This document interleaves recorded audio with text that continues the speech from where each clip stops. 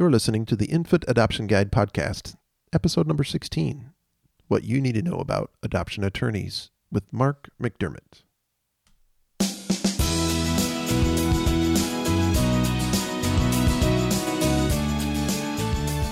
Well, hello everybody, and welcome back to another episode of the Infant Adoption Guide Podcast. My name is Tim Elder. I'm an adoptive dad of two. This is the show all about domestic infant adoption. This is where we give you the resources, the inspiration, the hope to get through the adoption journey, make it less stressful for you, shorten the time, decrease the costs. I mean, this show is all about helping you become the mom and dad that you want to be through adoption. So welcome to another episode. I'm excited to bring to you today all about adoption attorneys and what it means to adopt through an attorney, and if you even need one. But first of all, I wanted to invite you to go over to infantadoptionguide.com/welcome. And I got 4 free adoption resources for you. These are downloadable, instant downloadable resources that will help you save the time, money, and stress, just like I talked about.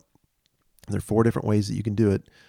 And I'll just let you go there and check it out for yourself. It's infantadoptionguide.com/welcome.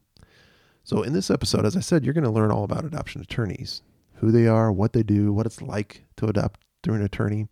So we have on the show today is Mr. Mark McDermott. He's an adoption attorney out of the DC area, and he's an adoptive dad himself, and he's going to share all about what it means to adopt through an attorney, a little bit about adoption law. I mean, it's a huge topic, and it's huge because as we talk about in the interview, there's every state has different adoption laws, whether it be good or bad. That's the way it is right now. So for you to understand that is really to understand that you need help, and to get the help is to get the right attorney. And that's what we're going to talk about in the podcast today. So let's get into that interview right now with Mr. Mark McDermott. Okay, everybody, on the line today we have Mark McDermott. He's part of the American Academy of Adoption Attorneys. He's an adoptive dad. He's an adoption attorney based in Washington, D.C., and a past president of the American Academy of Adoption Attorneys, and also a board member of Families for Private Adoption. So we're talking today all about adoption attorneys and what it's like to adopt with an adoption attorney. So welcome, Mark, to the Infant Adoption Guide podcast. Thanks a lot, Tim. Great to have you. I know adoption law is so sporadic and hard to understand because all the states have different adoption laws. Maybe some are similar, but it seems to me from where I'm sitting as an adoptive dad that they're almost every one of them is different. Is that your take on adoption law in general? Oh, absolutely. That's one of the things that we struggle with on a daily basis is the dramatic difference of the laws from state to state. Yeah, absolutely. And so today on the podcast, we really just want to open everybody's eyes of a little bit about adoption law and what it means, and then really what it's like to adopt using an adoption attorney. I think a lot of people assume you have to go through an agency no matter where you live, and that's not always the case. In some cases it is. There are laws that strictly only allow babies to be placed directly with agencies, but that's not always the case. So I'd like to just ask you, first of all, what's the process when adopting a baby in the U.S. through an adoption attorney like yourself? Well, Tim, this gets us back to your initial point about the difference in state laws. So the answer to the question depends upon what state law is being used. In the majority of states, you can't have a paid intermediary put you together with a birth parent unless that person that's being paid is licensed as an agency. So the attorney, in the states where I practice, that's the case. So what I do is meet with my clients, unless they're lucky enough to already be connected, and spend some time talking to them about how to search through word of mouth and advertising and using the internet, things like that. And then an attorney like myself can provide as much support as they want, as the clients want them to do, as they're going through the process. They just cannot be the person that connects them with a birth parent. Now, that's the majority of the states that have a similar law. there's a substantial minority of the states where attorneys can match people.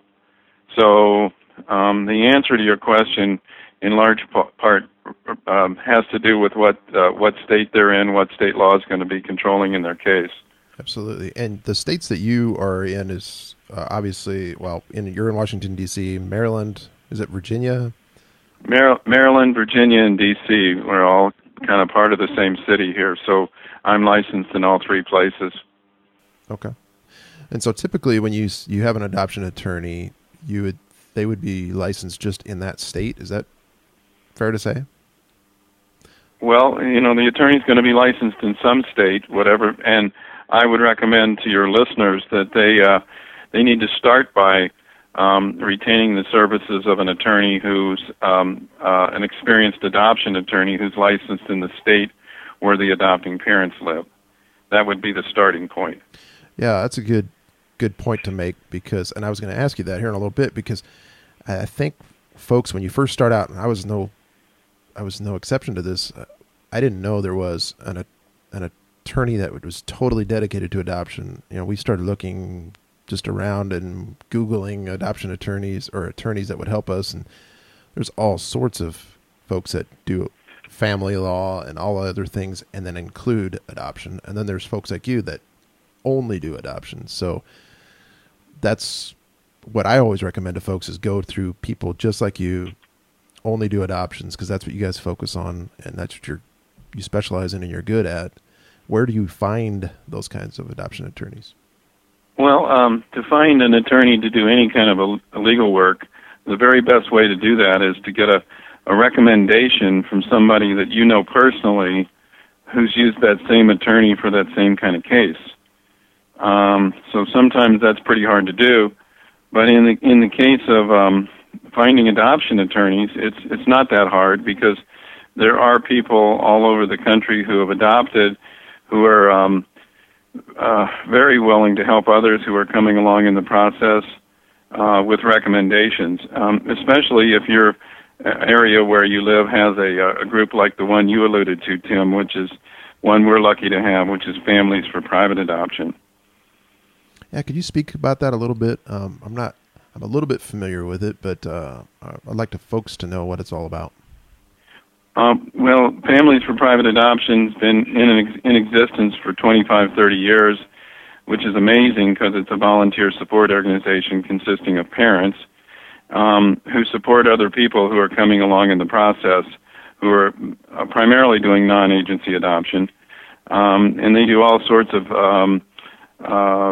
support, including social events, but also educational events to train people how to do this kind of adoption. They have their semi-annual all-day seminars coming up on May 17th, for example. And is that in the D.C. area there, too? It's in Northern Virginia. Oh, okay. In McLean, Virginia. That's just outside of Washington, D.C. Excellent. So this is totally volunteer-run organization, and you're part of that, right? You're on the board. Yes, I'm a member of the board. Okay. And I've been active in the organization ever since we adopted our daughter. It's awesome. I should probably mention that the other way to find an adoption attorney is obviously through the American Academy of Adoption Attorneys. We are a group of about 350 attorneys from all over the country, and a membership in this organization is a meaningful credential because one has to be invited to membership based upon certain qualifications. And you can find us members of our organization in every state. Their website is adoptionattorneys.org, and it's easy because it's broken down by state. So if you click on your state, you'll a list of all the attorneys who are members in that state will pop up. Yeah, very easy to find on the website. Yeah, that's adoptionattorneys, plural.org. Yeah, I've been to that site quite a bit, and both of our adoptions we've used attorneys that are part of that organization. So we've had very good luck with working with those folks. And also, I guess recently, I don't know when they added this, but there's also an agency listing on that site as well that lists agencies by state and alphabetical. So these are not every agency, but agencies that Quad A has worked with. So if you're looking for an agency or somebody that you want to work with, it's a good place to start. So, Mark, what are the advantages of using an adoption attorney over an agency or with an agency? Why would people say they're just starting out in an adoption and are looking at, do I use an agency, do I use an attorney, or do I use both? What's the advantages of using an attorney? Well, I guess I would start with a statistic that's probably going to surprise some people, because the reason to work with an attorney is because the odds are with you. The statistics show that of newborn children that are placed with non-relatives, 70% of them are placed through the non-agency process. Wow. And therefore only 30% are placed through agencies. So that's not something that people know about, but that's actually what the statistics show. Wow, yeah, that's pretty big. Well, and does every family even need an attorney if you're going to do any newborn adoption? You need an attorney, don't you? Oh, absolutely. Yeah. This is something that really I find quite scary, that people don't think they need an attorney, because every adoption is a legal process, whether it involves an agency or not. It's in essence a legal process, and in my mind, it's the most important legal process that one could ever go through. So to say that you're going to try to do that without an attorney is just scary to me. And I don't know how, I've heard of people doing it and they try to do all the legal work themselves, but you're right, that's absolutely scary. Of any circumstance in your life that you want to make sure everything is done, your I's are dotted, T's are crossed, it's this one where you're building your family and you don't want that to break down at all. You want somebody that not only knows the law, but is very good at it and is immersed in it and do it every day. And that's you guys. So I totally agree with you there. Well, when you're looking at the adoption process, then an adoptive family like myself, when we're looking to adopt, we need to get an attorney where we live, but don't you also need an attorney where the birth parents live, especially if they're in another state? Well, that question raises more, or that point raises more than one question. But let me try to chip away at it.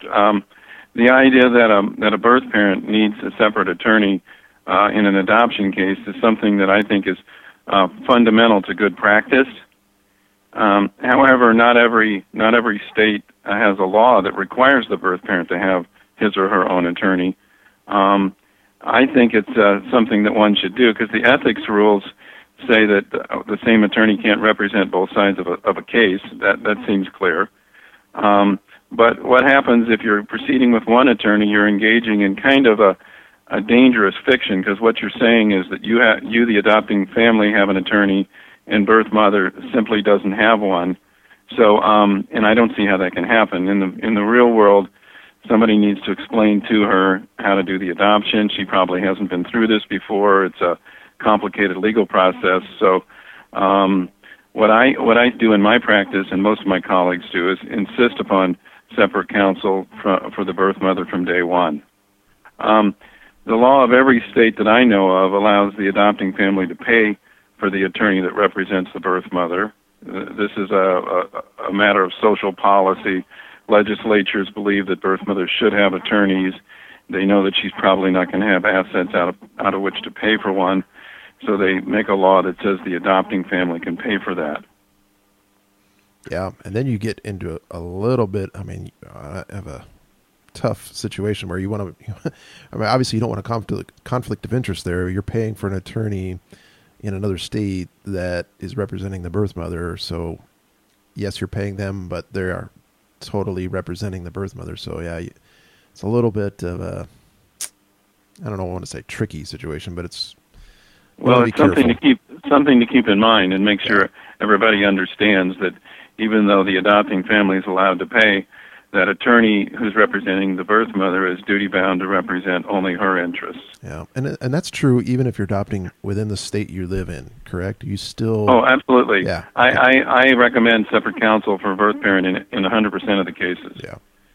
Now, the answer to your question, Tim, gets trickier when we get into the whole subject that we haven't gotten into yet about what law is going to apply, where you're going to finalize your adoption, things like that. That might affect the attorneys that are going to be retained to represent parties. Yeah, well, let's talk about that. I mean, when you're talking about different laws in different states, how do you handle that? I mean, well, we talked about how different the laws are from state to state. Mm-hmm. So it's fundamentally important that that one determines from day one what law is going to be controlling the case, so they can do that before they make any legal missteps. The rule that I use to reconcile this issue is called law of the forum. And by forum, I mean the court that one goes to finalize the adoption. And usually, but not always, that's the place where the adopting family lives. Reason for that is because they live in a state. One of the rights that comes with being a citizen of a state is the right to use the courts. Normally, people who live in one state do not have jurisdiction or the right to use the courts in another state. So as an initial proposition, no matter where the birth mother lives, no matter where the baby's born, excuse me, the law of the state where the the law of the state where the adopting parents live would be available in 100% of the cases.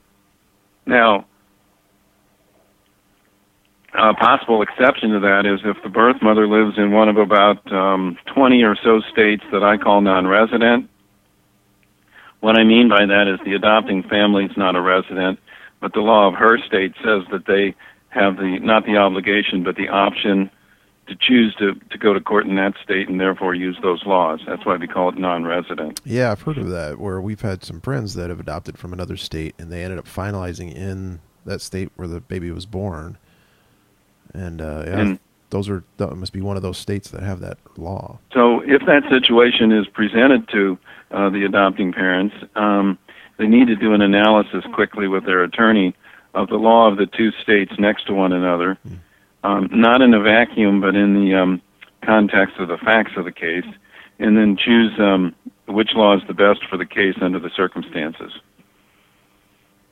Yeah, definitely gets complicated. That's why you need to seek the counsel. And that gets us to our issue about hiring attorneys. If the adopting parents elect to finalize in the other state, then they're going to need an attorney there to represent them, because their expert adoption attorney in their state is not going to be admitted in that other state and is not going to be able to go into court for them. Plus, they wouldn't want to pay the travel expenses for the attorney to travel around the country. Yeah, exactly. In both of my circumstances, we adopted from other states, and both times we finalized in our own state because obviously, yeah, you got to go to court and you have to show up and answer questions and do all that thing there. So it would be an added expense to try to go to another state. So I can understand it, wanting to do it in your own. Not to mention, like you said, is having another attorney expense. I mean, we get hit with a lot of fees as adoptive families, so I try to minimize those as much as possible. Now, when you do that, Tim, though, the attorney in the home state of the adopting family is going to shift into a supporting role. So he or she's not going to be doing that much, and the cost is not going to be that great. The primary expense would be to the adopting parent's attorney in the state where you're going to finalize the case. Right. Yep. Exactly. Yeah. That's what it was in both of our cases. That the majority of the expense was for the attorney in the placing state. Mm-hmm. Yep. So if you adopt through an attorney, I mean, who do you find the expectant mother an attorney? I mean, how do they get an attorney appointed to them? Is it something you guys work out? You know who can represent them, the best person to represent them?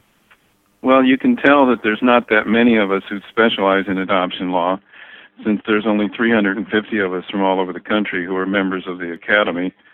So it's important to get a recommendation to somebody who's experienced, and oftentimes that will come from the adopting parent's attorney. He or she will know of somebody who's in close proximity to where the birth mother lives, and they'll recommend that person be retained. Yep, awesome. A big question that comes up usually for me that I see is if they use an adoption attorney, how does birth mothers get pre and post adoption services like just counseling and things like that? How do you guys provide that kind of thing?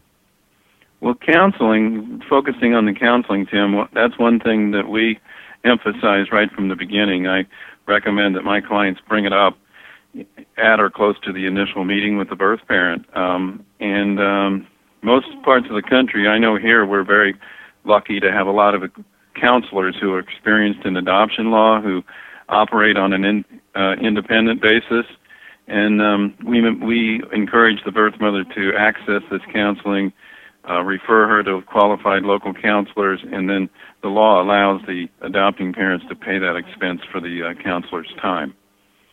Yeah, so there's another thing. And that can happen both prior to the birth and after the birth. Yeah, absolutely. That's good stuff. That's another important question to ask your attorney, your home attorney, is how do you get these services to her, and does the law allow us to pay for that? Because it's important for them to get that counseling, especially pre-adoption, but also post-adoption. Don't want to forget that either. They need that counseling, or at least need it available to them. So that's good stuff.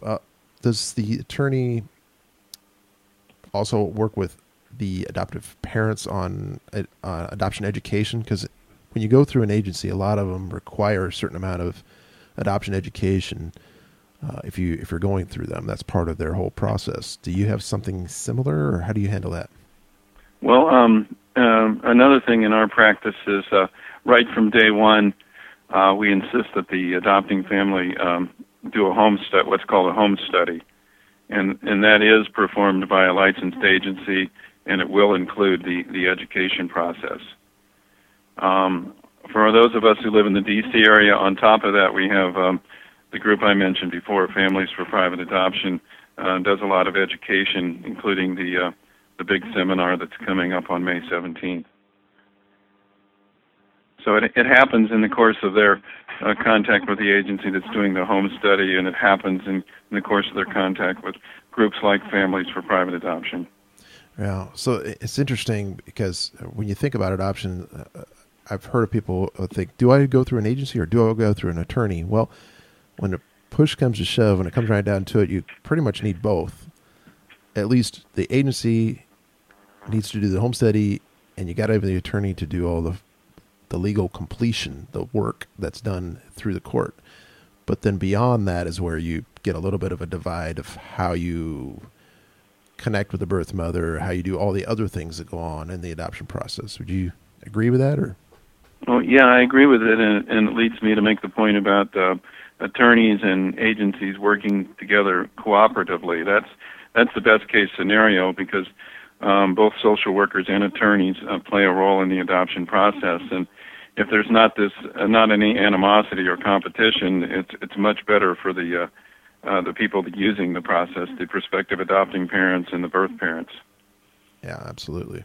Yeah, that's the point that needs to be clear to everybody, is that, you can work and should work together and ask a bunch of questions, which leads me to what I want to ask you is, what kind of questions should we be asking an attorney? So say we are just starting the process. We know, okay, we can go to the American Academy of Adoption Attorneys website, find an attorney that's close to us. What do we ask them to start? How do we know that we want to hire them? I think it's important to have the hiring of the attorney be one of your first jobs on your to-do list, because you don't want to be doing that at a point in time when you're in a hurry-up mode because something's already happening. Because it's important for you to choose an attorney who's the kind of person you want to have this sort of a relationship with. So tied to that is, I think it's absolutely essential that your attorney who's going to be in your home state, that you have a face-to-face meeting with him or her, where you sit down with them for a substantial period of time and get to know them, let them get to know you, have them explain the process, and you need to be, it's not so much particular questions that you want to ask of them. You need to listen to what they're saying, ask your general questions, and come to a comfort level where you think this person is the kind of person you want to go through this sort of an emotional process with. Absolutely, yes. And ask a bunch of questions about how the whole process works. Understand what they'll do for you, what they won't do for you. And really a big question when people start is what's it going to cost? How much is this? And I think if people know a little bit about attorneys, they know what's called a retainer fee. Can you talk about that? Is that a general requirement for adoption attorneys, or how does that work? Well, retainer fees are a product of the individual business policy of the attorney in question. It's correct that all of us attorneys have trust accounts where we would put retainers if we receive them, but it depends on the situation. When I represent an adoptive family, I generally don't ask for a retainer. I have a system where they pay on a monthly basis as we go along. When they hire the other attorney to represent the birth mother, he or she will probably want a retainer because they're kind of in an at-risk situation because they may be in a faraway state. This may be the only contact they have with the case, and they may do some work and then it falls apart, and they want to make sure they get paid. Whereas in my case with the local family, I'm going to have a continuing relationship with them, so I do it on a monthly basis. That's just my personal policy. Some of my other colleagues will get a retainer even if they're on the adopting parent side. Important, I guess, for the listeners to know what a retainer is, because it's not a flat fee. It's money that you place in the attorney's trust account, and it's used in the future against paying for services as the money is earned by the attorney. Yeah, so at the end of the adoption, once it's completed, like in our case, we had that done, and we had a retainer fee we paid, and it's generally higher than what they think it's going to cost. That money is put into a trust account. They use as they get paid based on the work they do, like you said. Then you get these invoices or statements that say, here's what we did on this date, here's what we did on this date, here's what the cost was. And then at the end, either that retainer fee covered everything or it didn't. If it covered everything and there's some left, you get the refunded amount. Is that how you've seen it? Right. That's exactly how it works. Okay.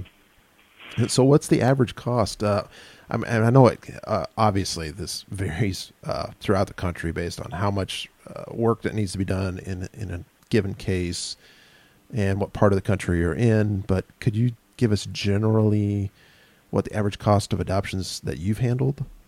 Well, it's surprising that the overall cost of this kind of adoption is much lower than people think it is from listening to media reports. Mm-hmm.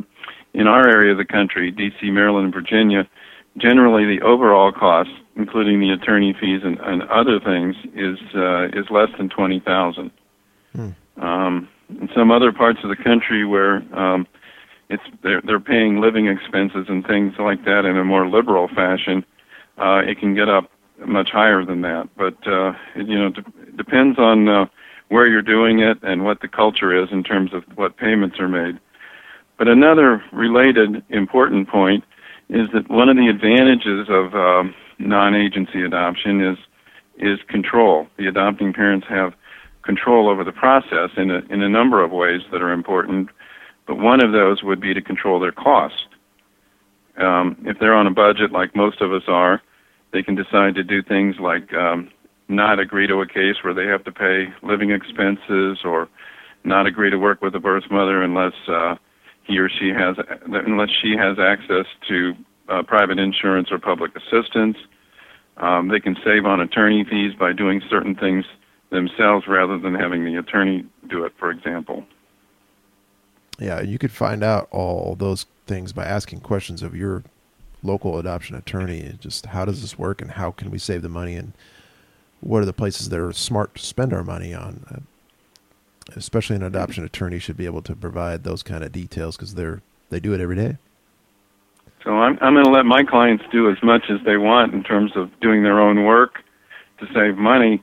If they get to a point where they're sort of cutting off their nose to spite their face and it's something the attorney needs to do, I'll just let them know. Absolutely, yeah. Excellent. Well, I know we've only scratched the surface, really, of adoption law because there's so many different laws in all the different states. But what else would you like people to know about adoption law or adoption attorneys in general that maybe is a myth or misconception out there? I think I just remember the point that I touched on earlier, is that if you don't feel like you're regaining control of your lives by doing this sort of a process, then you're not doing it the right way. And you should feel like you're in control, not feel desperate, that you're able to make choices.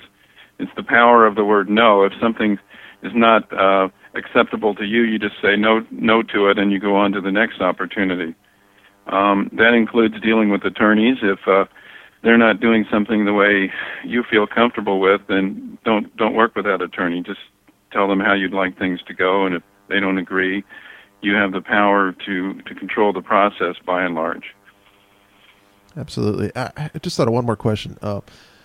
If you have a problem with an attorney, so say you started working with an adoption attorney near you and you got through the process and you feel like something's it's not right, maybe even unethical, can you go to the American Academy of Adoption Attorneys, if they're part of that anyway, and report to them? Well, absolutely. That is, in addition to inviting people to membership, once someone is a member of the American Academy of Adoption Attorneys, they're subject to discipline by the Academy if they don't do things the right way. So they do entertain complaints from clients of attorneys, and they take them quite seriously. You also have a resource in the local bar association where the attorney's licensed. They'll entertain complaints against attorneys. Absolutely. That's good to know, because obviously this is an emotionally charged thing we're doing in building our family. So you got to be a little bit careful there not to fly off the handle, but you also need to, if you have questions or you think people aren't doing things the right way, just ask questions, and people will investigate and tell you whether or not it's happening the right way. And that's the importance, I think, of going through an attorney that's with the Quad A, is you have that backing in addition to the Bar Association. Well, thank you so much, Mark, for your time. I know you're a busy guy. You got a lot of adoptions going on over there in the DC area. So thank you for coming on and giving your thoughts and experience and sharing with us all about adoption law. There's a lot more I know we can talk about, so maybe we'll have to do another show in the future, but I really appreciate your time. You know, I forgot to ask you about how folks wanted to contact you. What's the best way they can contact you? Well, through my website. Okay, and that's theadoptionadvisor.com. Okay. Okay.